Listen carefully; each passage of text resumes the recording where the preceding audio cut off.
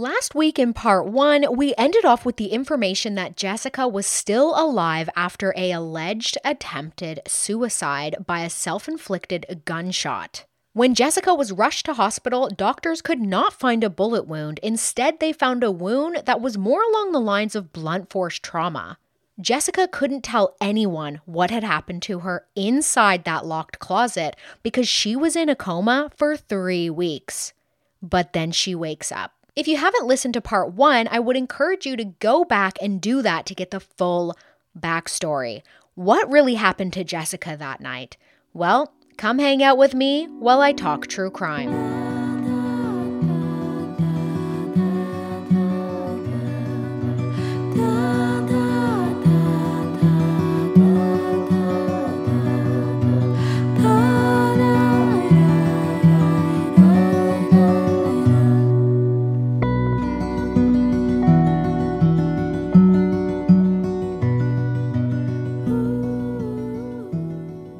Hello and welcome to Hell No, a true crime podcast with your host, Lauren Lucio. Before we get into this week's episode, I just wanted to let everybody know about a podcast I have recently discovered. It's called Cola City Crime.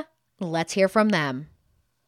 Welcome to the Carolinas, where serial killers, abductions, and mysterious circumstances are abundant. Join me, Tiffany, and my co-host Sam, two moms, as we cover local true crime cases that will leave you wanting more. Tune in every weekend for our new episodes where we rotate between North Carolina and South Carolina true crime cases. Find us on all major podcast platforms like Apple Podcasts, Spotify, and iHeartRadio, and follow us on our social media. We're on Instagram at Cola City Crime, and you can find our Facebook page by searching our name, Cola City Crime.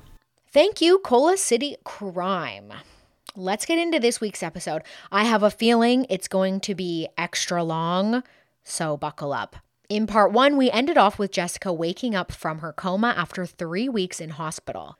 She had been found in a locked closet in her home with what was believed to be a self-inflicted gunshot wound to the top of her head. When she arrived in hospital, her head was shaved and it looked more like blunt force trauma and not a gunshot wound. Jessica had plans to divorce Matthew, her husband, as he was having an affair. Jessica was moving out with the children that day, but ends up being airlifted to hospital. Sheriff Beam, who is Matthew's grandfather, informed her family she was dead when she was in fact not dead. This sheriff shouldn't even have been at the scene of the incident, let alone having Jessica's family informed she's dead by police officers. There are so many unbelievable things happening at once. I just want to jump back a bit to the night of the incident and talk a little more about how Matthew was reacting when the EMS and police were on the scene. I said this in part 1 several times, and I will say it again. Matthew Boynton has never been convicted or found guilty of any crimes relating to this case. He is completely innocent in the eyes of the law. On the police body cam from the night of the incident, Matthew is seen standing outside the apartment wearing a red sweater. A few hours earlier, he was wearing a gray sweater, which was captured on Walmart security footage. That gray sweater, as far as I know, was never located and never forensically examined. When police arrive on the scene, the first thing I heard him say on the body cam was, "I hope she didn't shoot my kids." This seemed odd to me. I don't know exactly why. It was just a gut feeling I had. I've covered a case where a woman ran into a burning building and suffered severe burns trying to save her child. So I guess my thinking is that a parent would do anything to try to protect their children, not just stand outside and hope. I think that's where my gut feeling was coming from. I'm going to play the body cam footage I found online. Here is the footage I found online. This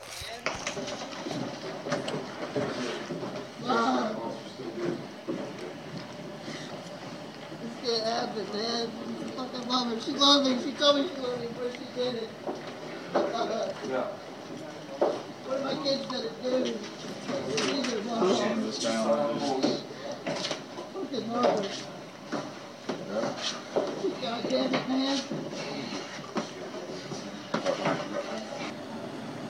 I could have just fucking jumped. I mean, if I could have been here 2 minutes earlier, man, I could have jumped in front of the gun and tried to get it from her, man. Look, man, look. She's still breathing. She's got good pulse, blood pressure. Man. She's even fighting with EMS, dude. Where did she shoot herself at? I couldn't tell. Man. She would have never done this. I don't know why. I mean, I was telling Guthrie, man, I was supposed to go eat with Guthrie. I got ready to leave, and I got ready to walk out the door and started walking down the steps. I didn't even get halfway. She asked me to come back, and she was crying. And she asked me, she said, well, can you call EMS? I said, okay, well, you know, what's wrong? And I asked her 2 or 3 times, and she just looked at me and just kept crying. I said, can you please tell me what's wrong? You know, I mean, are you having trouble breathing, or, you know, what is it? She said, never mind, don't worry about it. So, I mean, I left. I mean, ask Guthrie, man, this is a common thing here lately. I mean, I got in the Waffle House when I got the text. I circled back around, come back down Highway 16 west, headed westbound, come back down through Carver. I was on the phone with dispatcher Angie, man, to call EMS. Negative. I was hitting 90 coming down Carver trying to get in here, man. If I could, damn it, man. If I could have been here sooner, maybe I could have stopped her. If I would have just left my fucking duty belt in the car. Fuck, man. I mean, Was the front door already open, or did you open it? The front door was, fuck, man. No, the door was locked. I had to put my key in it. But when I come up the stairs, I don't even know where my fucking keys are. I don't know where my phone is. I have my keys and my phone in my hand. I didn't have an off-duty weapon, nothing. I only got that one gun. My shotgun's in the car. Don't even have any bullets in it. I come upstairs. Fuck, man. Sorry, Mom. Okay. Fuck. I'll be right back. Are you gonna stay here? Curtis was asking. Yeah. Charnay's gonna do the report, and he's gonna say. I did find the full body cam footage thanks to 11 Alive who uploaded it online. I have linked it in my show notes if you would like to watch the entire body cam footage, but I would definitely say that there is a content warning on that because nothing is blurred out. So you do see first responders, you see Jessica.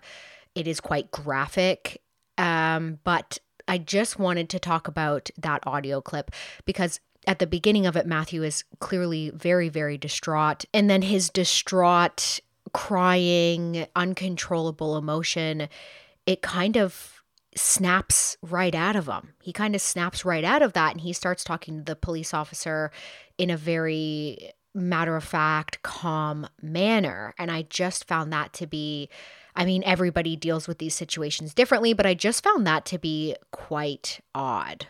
On that body cam audio we just heard, Matthew is heard on body cam saying, she loved me. She told me she loved me before she did it. What are my kids going to do? I could have jumped if I could have been here 10 minutes earlier. Hey, man, I could have jumped in front of the gun and tried to get it from her. Man, that's what he's heard saying there.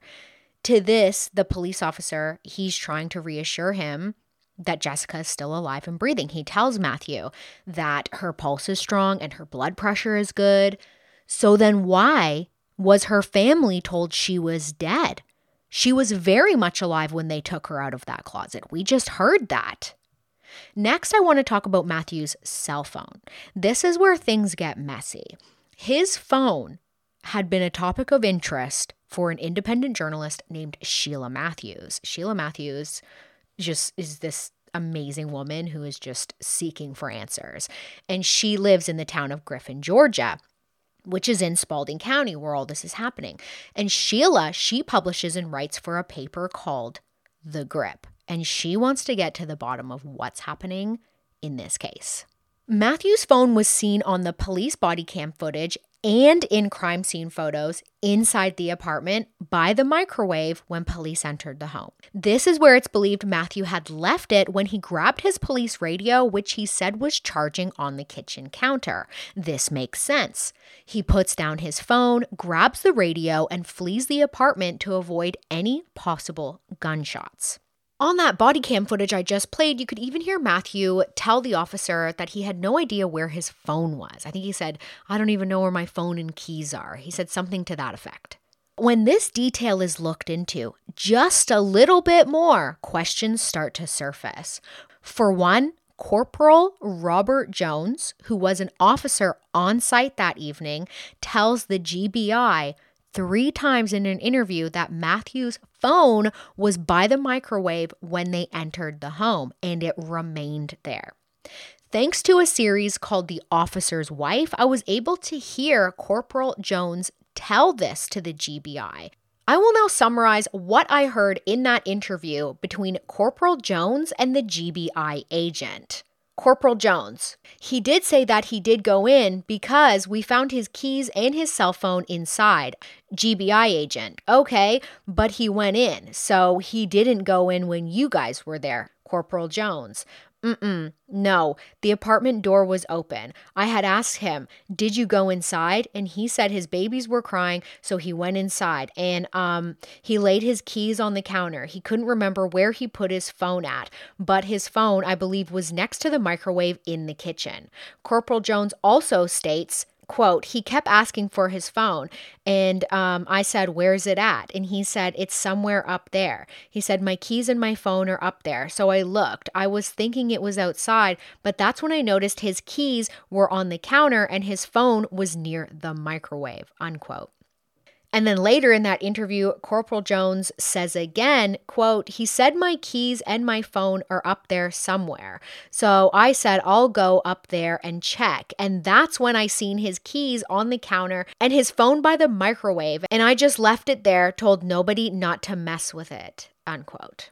Okay, then we have Agent DeMarco from GBI, who was also there that night, tells Sheila Matthews they took that phone from Matthew and placed it on the counter to take pictures of it because Matthew had it.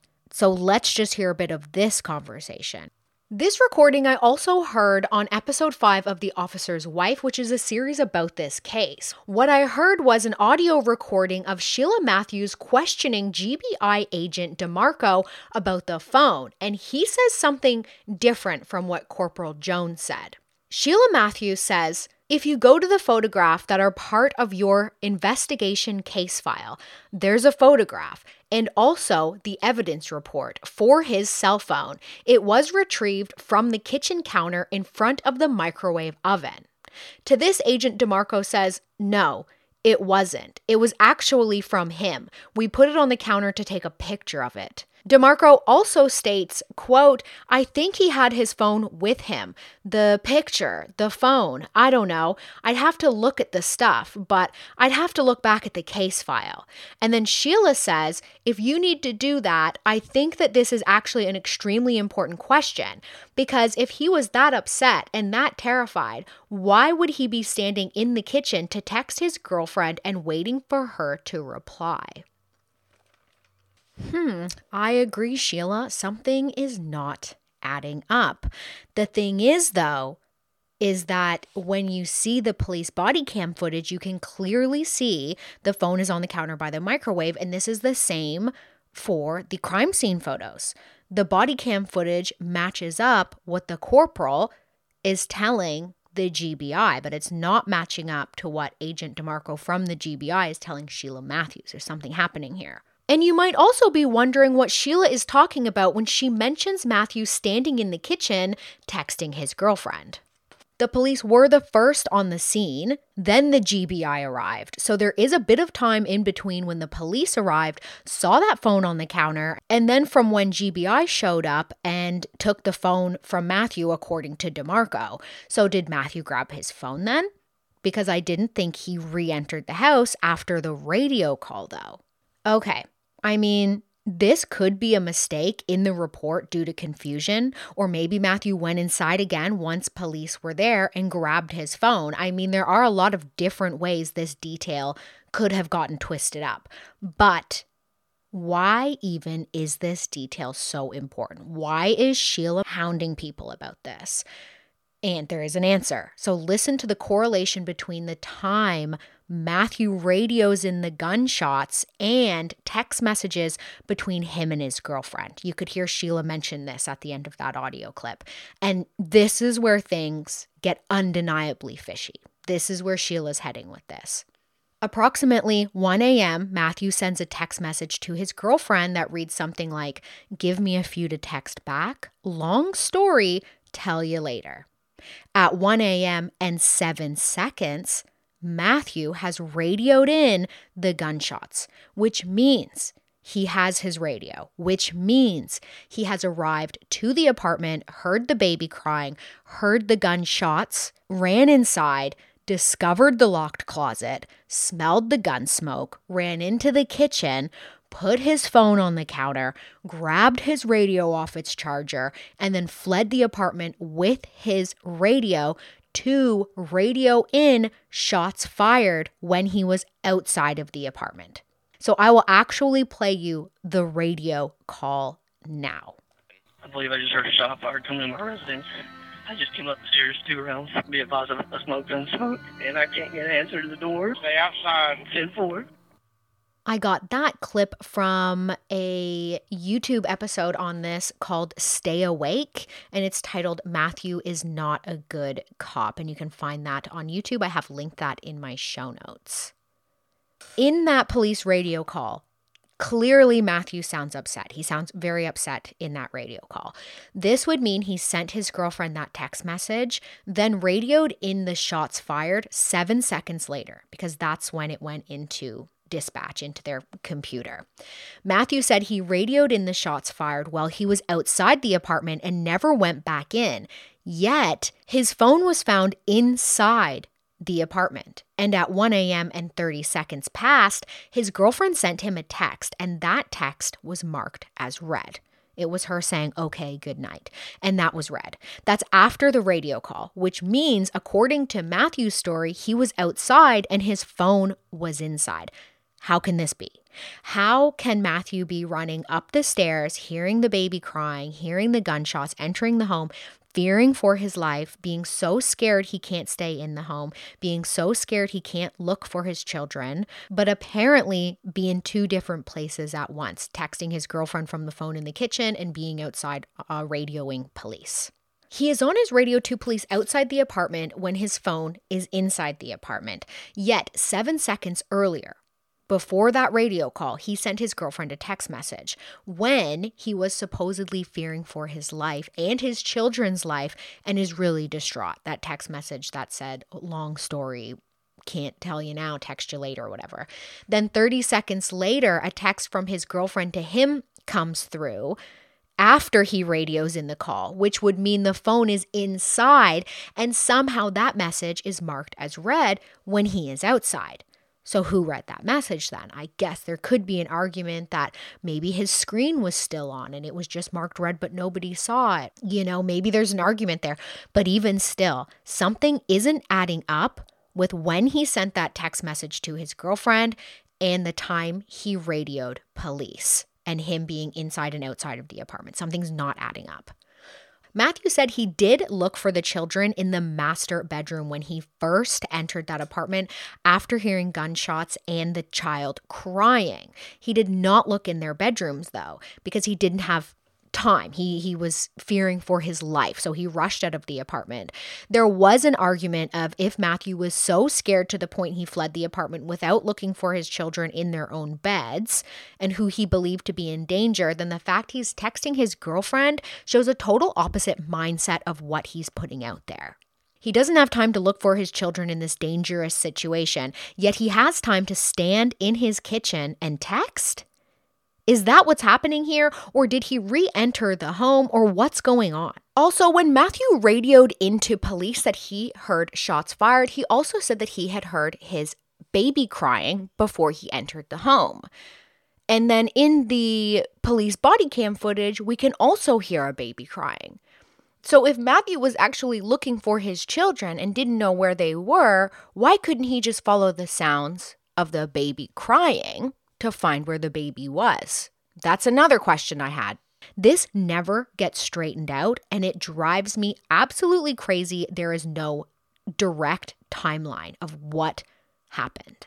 How can Matthew be outside of the apartment, radioing in shots fired, fearing for his life so much he can't bring himself to go inside to find his children, and he's also texting and receiving texts from his cell phone to his girlfriend that is inside the home. I don't know what's going on here because it's just getting more and more twisted. Well, independent journalist Sheila Matthew, she wants to straighten out all the details, and she calls Agent DeMarco to ask him about it. They have a chat about Matthew's cell phone. He says they took the phone from Matthew and placed it by the microwave in order to get the crime scene photos. That's the clip that we just heard earlier. Sheila talks about how the phone was seen on police body cam already by the microwave when police entered. Sheila also questions him about the outgoing and incoming text messages between Matthew and his girlfriend and the correlation with the radio to dispatch timeline Matthew made about shots fired. Agent DeMarco, he wants to review what information she is looking at and to get back to her about the specifics. Later, DeMarco does email Sheila, but this only adds to the confusion. He informs Sheila that Matthew was en route to his home when he sent that 1 a.m. text message to his girlfriend saying, "Long story, tell you later." But that can't be true because 7 seconds later, dispatch logs the radio information about shots fired that Matthew radioed in. That means not only was he not en route, he was there and he had already heard the gunshots. He had already entered the property, ran inside, looked in the master bedroom, checked the closet. The closet was locked, smelled the gun smoke, grabbed his radio, then texted his girlfriend, then ran outside and radioed in the gunshots. The timeline is so messy, it's not adding up to me. Was Matthew in his kitchen texting his girlfriend when he claims he was outside and too scared to be looking for his children in a possible active shooter situation? Wasn't he so distraught that texting would be the last thing on his mind? Did he radio the police from inside the apartment and not outside, like he claims? If that's the case, if he was standing in his apartment texting, I thought that he was scared that his wife was going to shoot him. He said he was scared of that, and that's why he fled without looking for the children in their beds. He said he was scared his wife was going to shoot him, shoot the kids, and then shoot herself. As Sheila Matthews said in an interview on The Officer's Wife, quote, "My understanding in the laws of physics is that one person can't be in two places at the same time," unquote. Okay. Let's just put a pin in the cell phone business and let's talk about what happens when Jessica's in hospital, alive, but in a coma. Matthew does visit her once in those 3 weeks, and he makes sure to take his sheriff grandfather with him while he's on duty. Matthew wanted to make sure there would be no room for allegations. And I was like, hold on, what? I found that odd because at this point I feel like he hadn't been put under a lot of legal scrutiny for the situation. His interview with agents didn't seem to be anything. His hands weren't even swabbed for gunshot residue, which if they suspected he did this, you think they would do that immediately. Or if he had something to do with this, you think they would test his hands, but they didn't test his hands. It seemed like he was cleared very fast. So why is he bringing somebody along to the hospital to avoid allegations? Again, this seems like a strange detail. He had been put on administrative leave, but he was quickly back at work in uniform, gun and all, patrolling the streets. The more I read about his grandfather, Sheriff Beam, the more I did not trust him, but I will go more into depth with that later. While Jessica was in a coma, Matthew moved him and their 2 children in with his girlfriend. That's right, the woman he was having an affair with. Jessica's laying in hospital with what the doctor said looked like blunt force trauma to her head. Matthew has taken the children and moved in with his mistress, and Agent DeMarco is telling Matthew they will get him back on the job quickly, get his gun back to him, and get his phone back to him. And they do. GBI had interviewed the neurosurgeon who handled Jessica's head wound, and even he said the injury looks suspicious. Jessica was brought into hospital with this supposed self-inflicted gunshot wound to the head, but the injury was actually a skull fracture, and there was no bullet entry point found, meaning no bullet went into or out of her head, yet she has a skull fracture and trauma to her brain. The agent who the neurosurgeon told about his suspicions did not record the conversation as his recording device was dead. According to the New Yorker, the neurosurgeon thought the entire situation was suspicious, from Jessica's injury to the way it was handled. He was quoted saying this to the New Yorker, quote, "You'd think it would have been simple enough to put bags on her hands and test them for gunshot residue. I was wondering why, but then it came to pass that her husband was a police officer and his granddaddy was the sheriff, so I understood," unquote. After the 3 weeks, Jessica comes out of her medically induced coma. When they asked Jessica about what happened, she can't remember. She has suffered significant head trauma and can't recall what exactly had happened to her. At first, she thinks she's been in a car accident. Once awake, Jessica is interviewed by 2 GBI agents, DeMarco and Agent Coleman. Jessica tells them that she remembers going to Walmart, and that's the last thing. They ask her a series of questions. Within this series is a question about Matthew's gun. Jessica tells them she can't even get the lock off of it, even if she wanted to. According to Jessica, she lacked the knowledge to even get the gun out of the case, let alone shoot it. They asked her about ever wanting to harm herself before, and she said no. She talked about how she would never do that and doesn't think about it because of her children, which is exactly what her sister said the night of the incident. They asked her if she thinks Matthew is incapable of doing this to her, which I found odd because usually people say capable. Wouldn't it make more sense to say, do you think Matthew is capable of doing this to you? But they don't. They ask her if she thinks he is incapable of doing this to her. And remember, they are talking to someone with a head wound. So it makes me wonder if they were trying to trip her up. If they were, it didn't work because she told them that's for them to find out, which I was like, damn, Jessica, good answer.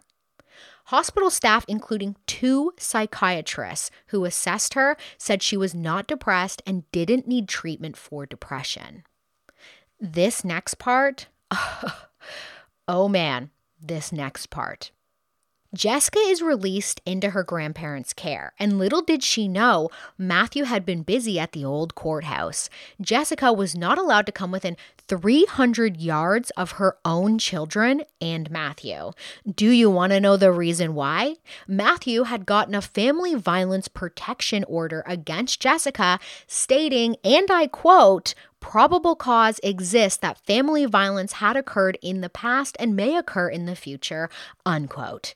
Yeah, well, that's kind of rich, isn't it? I'm not even going to touch that one.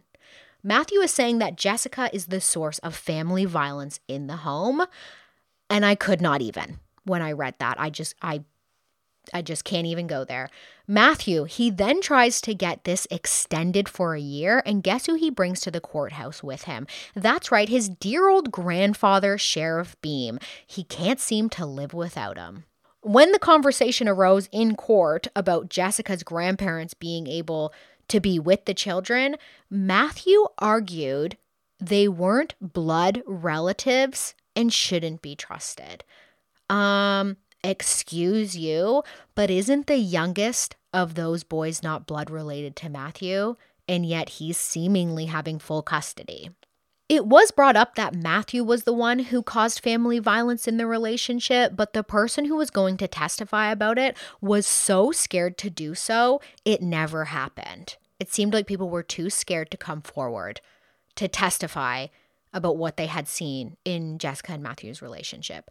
Things landed with Matthew having full custody of the children, but the protection order was not extended, and Jessica was only allowed to see her children once a week for a few hours. There was rules put in place that it had to be supervised by Sheriff Beam.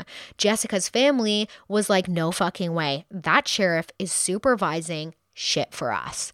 Those are not their exact words. I just put it into my own words. But they did end up paying a $100 fee every week for a different officer to supervise. When Jessica underwent her court-ordered psychological evaluation, it was reported she was in no way depressed. She was diagnosed with acute stress disorder, which was expected given her current situation. Apparently, acute stress disorder comes about when a person has experienced the threat of death, which Jessica for sure has. The investigation, I'm doing air quotes around investigation, you can't see me, but the investigation, and I use that word loosely, was closed on Jessica's case in September of the same year, which was about 5 months after the incident. Matthew was totally cleared of even being in the apartment in the moments Jessica's injury occurred.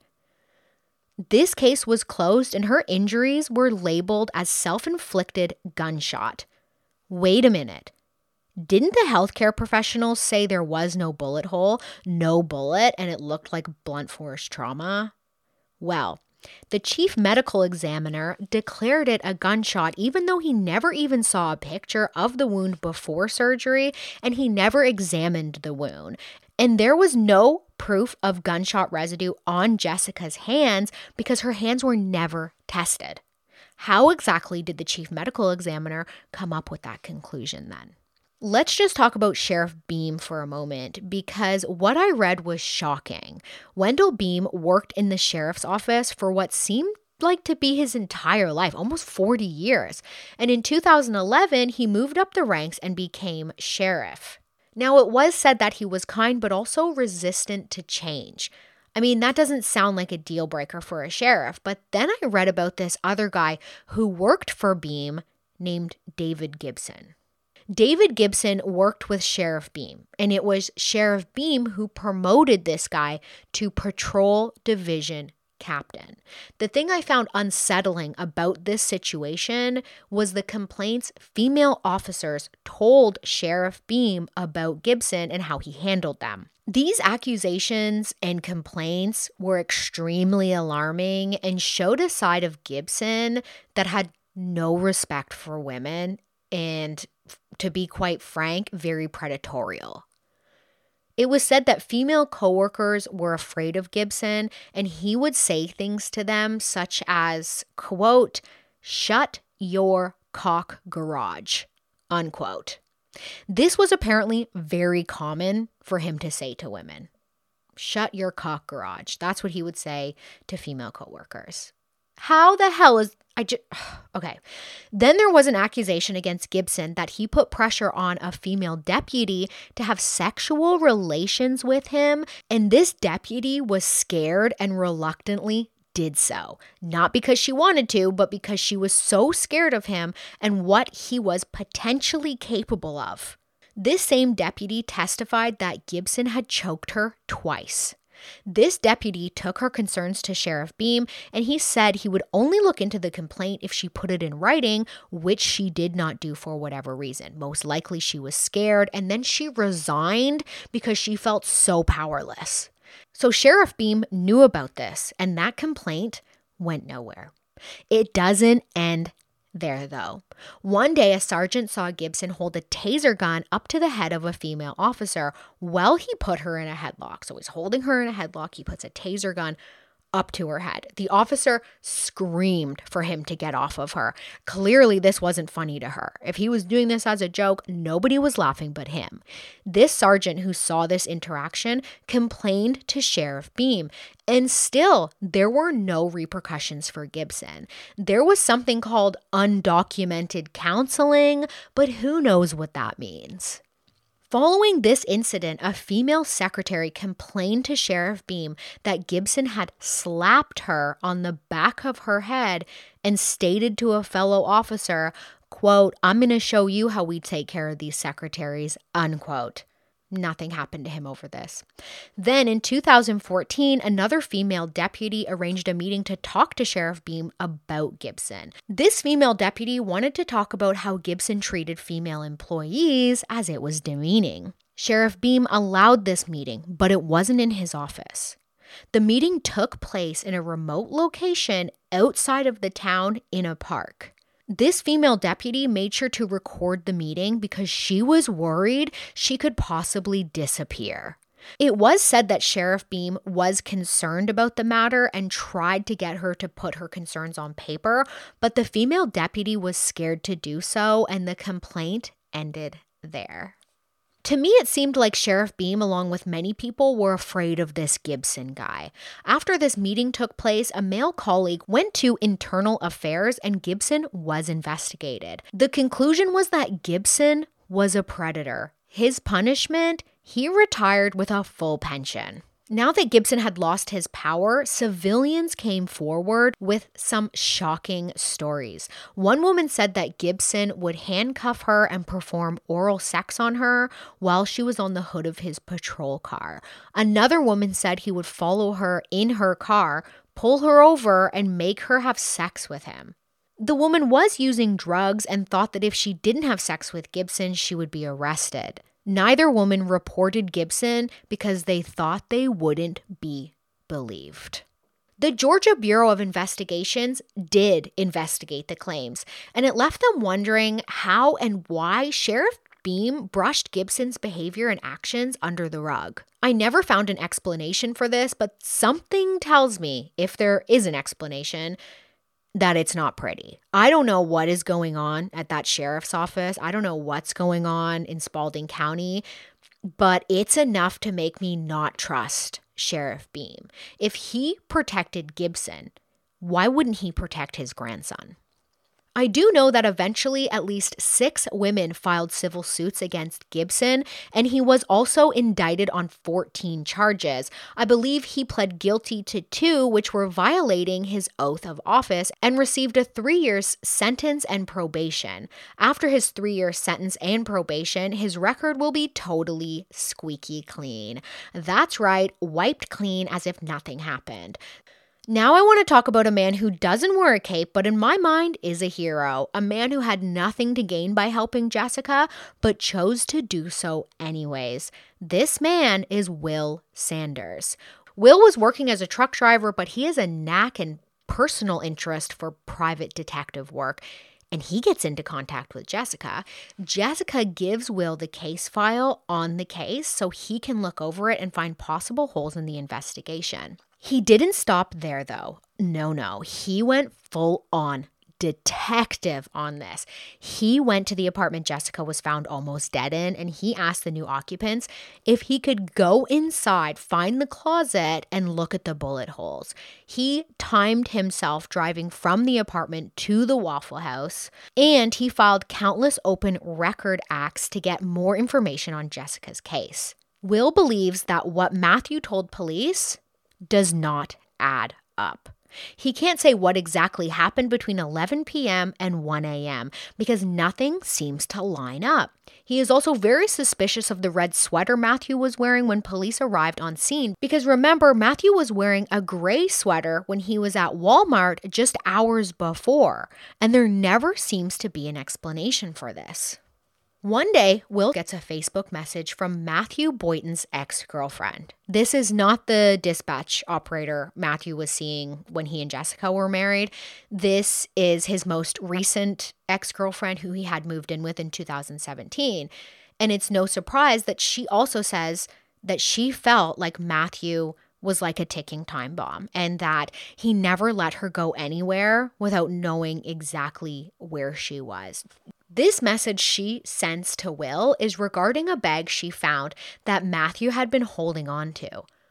This bag was so important because it was Jessica's bag, and previously Matthew had signed a sworn statement saying he did not have this bag because Jessica had accused him of keeping her stuff when he moved out when she was in a coma. This was a bag Jessica had packed when she was planning on leaving Matthew. It had Jessica's clothes in it and her orthodontic retainer. According to Matthew's now ex-girlfriend, Matthew had told her that he was going to burn it. Now, why on earth would Matthew want to destroy the bag Jessica packed to leave him and also hide this from police and lie on a sworn statement? Will ended up buying this bag for $120 from Matthew's ex-girlfriend. And he then brings it to the police and he's like, voila, here's proof Matthew lied on a sworn statement, which is illegal, which is a felony. This was something police could not sweep under the rug.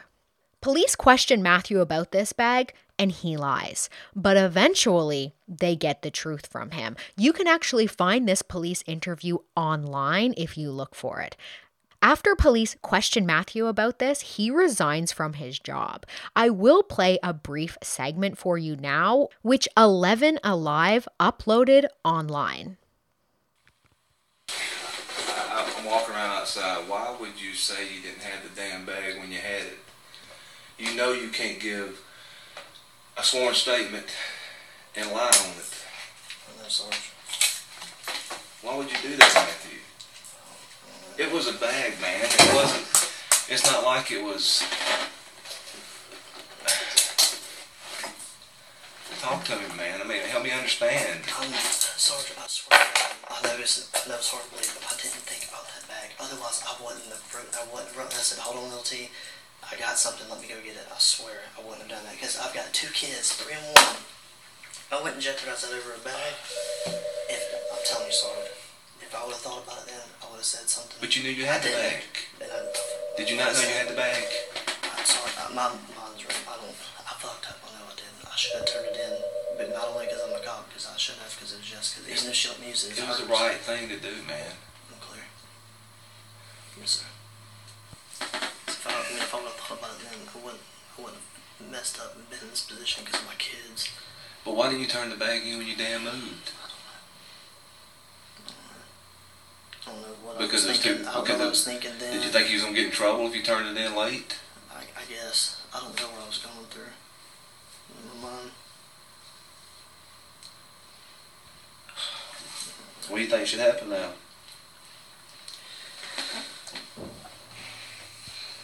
I know that's probably going to happen. No, that's not what I asked you. So what do you think should happen? I'll tell you what happened. I'll tell you what's going to happen to Matthew. This leads to Matthew being charged for making false statements and violating his oath of office, which are both felonies. In that audio clip, you can hear a bunch of clanging around, and that was Matthew taking off all of his police-issued gear because he knew he wasn't walking out of their cop. That was the end of the police interview. The beginning of it was him basically denying that he took the bag or knowing that it was Jessica's bag. But it ends off with what we just heard. So unfortunately, it took about 10 months for this to go through the courts, and Matthew was not indicted, meaning nothing happened to him. Actually, just months later, he got a job as a reserve officer in a small town called Braswell in Georgia. So not only did he get off scot-free, but he's working again in law enforcement. I just want to circle back around to Will Sanders, the man who brought in Jessica's bag to police and told them Matthew had it all along. Will seemed to become a target for police after this, which is obviously incredibly suspicious. Why would police target Will after he exposed Matthew as a liar? Will was accused of committing commercial burglaries, something he has never done in his life. Actually, another sworn statement was made by a lieutenant saying there was probable cause Will was involved in these crimes. Apparently, police can make mistakes in these sworn statements as much as they want and not have to worry about the law.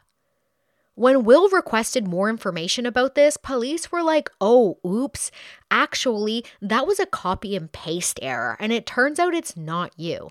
But because of this mistake, police were able to submit warrants that gave them complete access to 7 months of Will's private Facebook messages, and then released them to the public.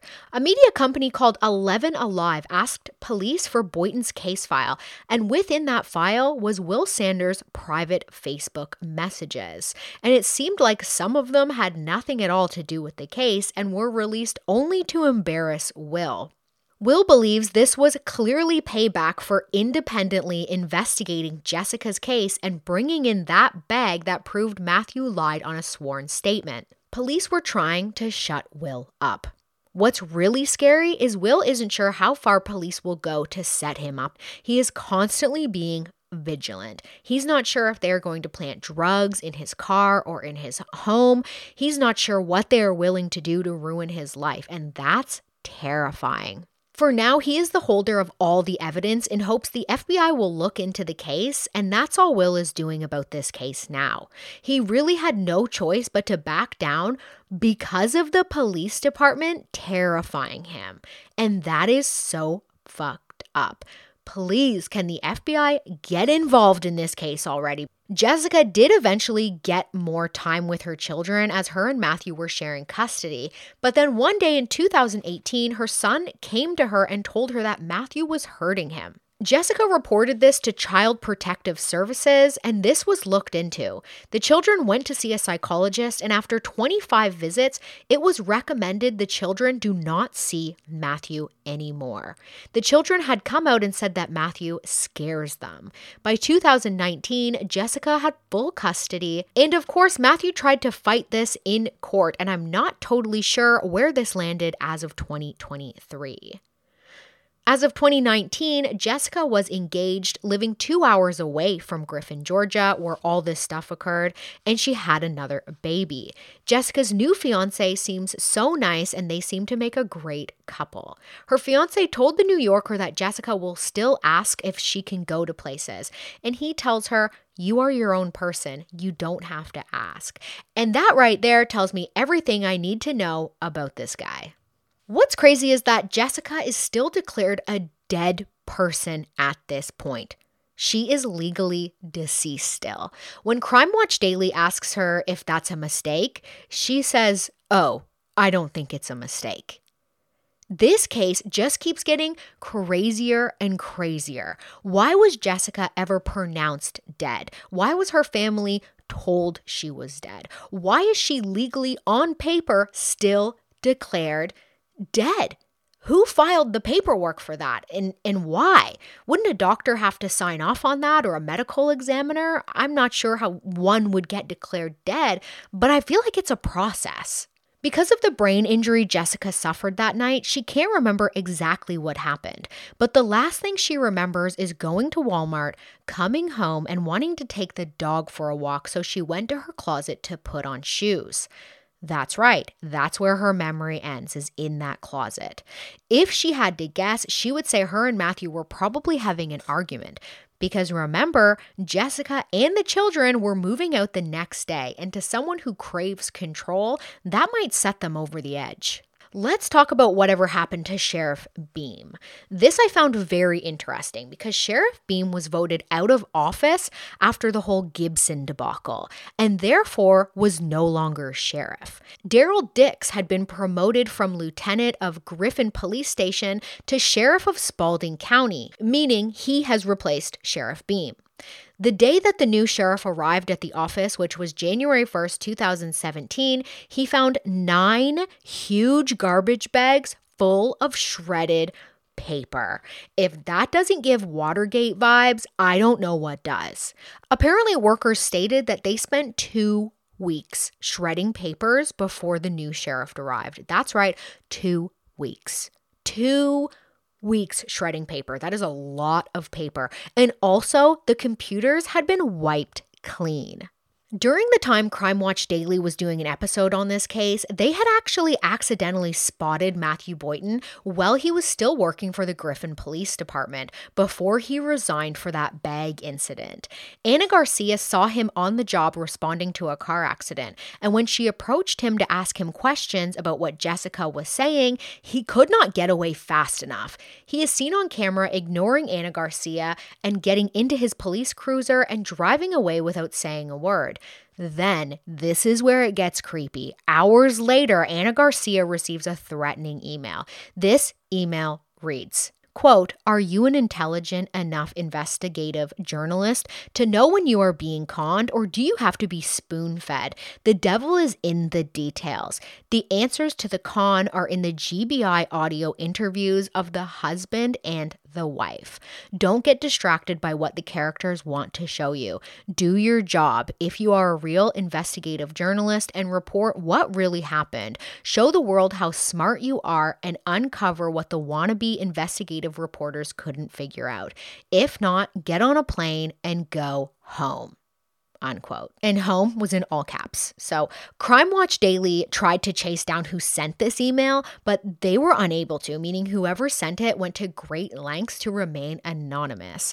The thing is, though, just hours before, Ana Garcia had a run-in with Matthew Boynton. So I don't know if you just want to take one guess who sent it. There are so many things not adding up in this case. What was filed is that Jessica shot herself in the head and is dead. But the doctor who treated her said it looked like blunt force trauma.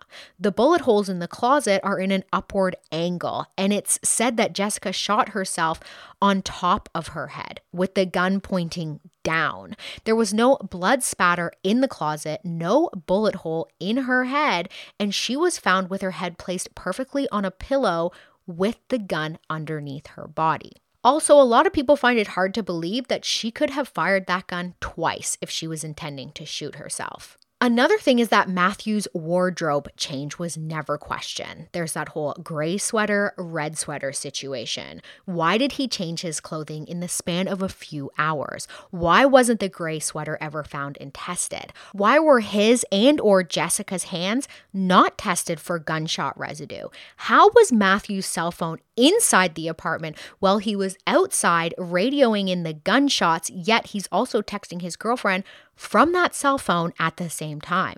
Was he inside or was he outside? Was he terrified his children were being murdered, or was he taking time to text his girlfriend? Jessica doesn't believe she would send that suicide text to Matthew because she would have never told him that she loved him or used the line about not recognizing herself in the mirror. So why weren't the cell phones ever, triangulated to see where they were when that message was sent and then received? And why were there pages ripped out of Jessica's divorce diary? Why is Matthew's Waffle House alibi timeline not adding up? Who sent Crime Watch Daily that threatening email when they were investigating? Why were there 9 garbage bags of shredded documents in the sheriff's office? Why were the computers wiped clean? Why was that Gibson guy allowed to get away with such horrendous misconduct? And whenever someone complained, the complaint went nowhere. So many unanswered questions. But I do have to add in, at the time of this recording, and as far as I know, Matthew Boynton has never been found guilty with anything relating to Jessica's case. In an interview with Crime Watch Daily, Ana Garcia asks Jessica in regards to that suicide text who she believes wrote and sent it. And Jessica would have to guess that Matthew did it in order to cover his tracks. Jessica also believed Matthew hit her over the head with something while she was in that closet because they were having an argument. She said she never shot herself. Crime Watch Daily also got a man named Tim Miley who worked for the Los Angeles Sheriff's Department for 33 years and who was a homicide investigator to look over Jessica's case thoroughly. And he does this. And after he reviews everything, he does not believe Jessica shot herself. And this is a man who has seen a lot of homicides and suicides involving gunshots. I really do hope the FBI get involved and they take this case on, because there are a lot of things that aren't adding up. And Will Saunders, he has kept all of the evidence still sealed in bags, including that journal Jessica was keeping about Matthew, that divorce journal, because that's still in a sealed bag. And he would love to have that tested to see if any of Matthew's DNA is on it, because there shouldn't be. There is a petition going around on change.org. It's called Justice for Jessica Boynton. I have linked it in my show notes. Feel free to sign it if you would like to see justice for Jessica. This is a petition to the Federal Bureau of Investigations for them to look into this case. When I last checked, they had 21,974 signatures and they were looking to get to 25,000. So feel free to find that link in my show notes and sign the petition for justice for Jessica Boynton. That concludes this week's episode. If you would like to get weekly notifications, please follow Hell No, a true crime podcast on TikTok and Instagram at hellno_a true crime podcast. If you would like to send in one of your spooky stories, fact or fiction, creepy, long, short, whatever, I would like to put together another Halloween special this year, but I need your help. So if you'd like to send in one of your own stories, please send it to hellnopodcast@outlook.com. That's hellnopodcast@outlook.com. Thanks for listening and see you next week.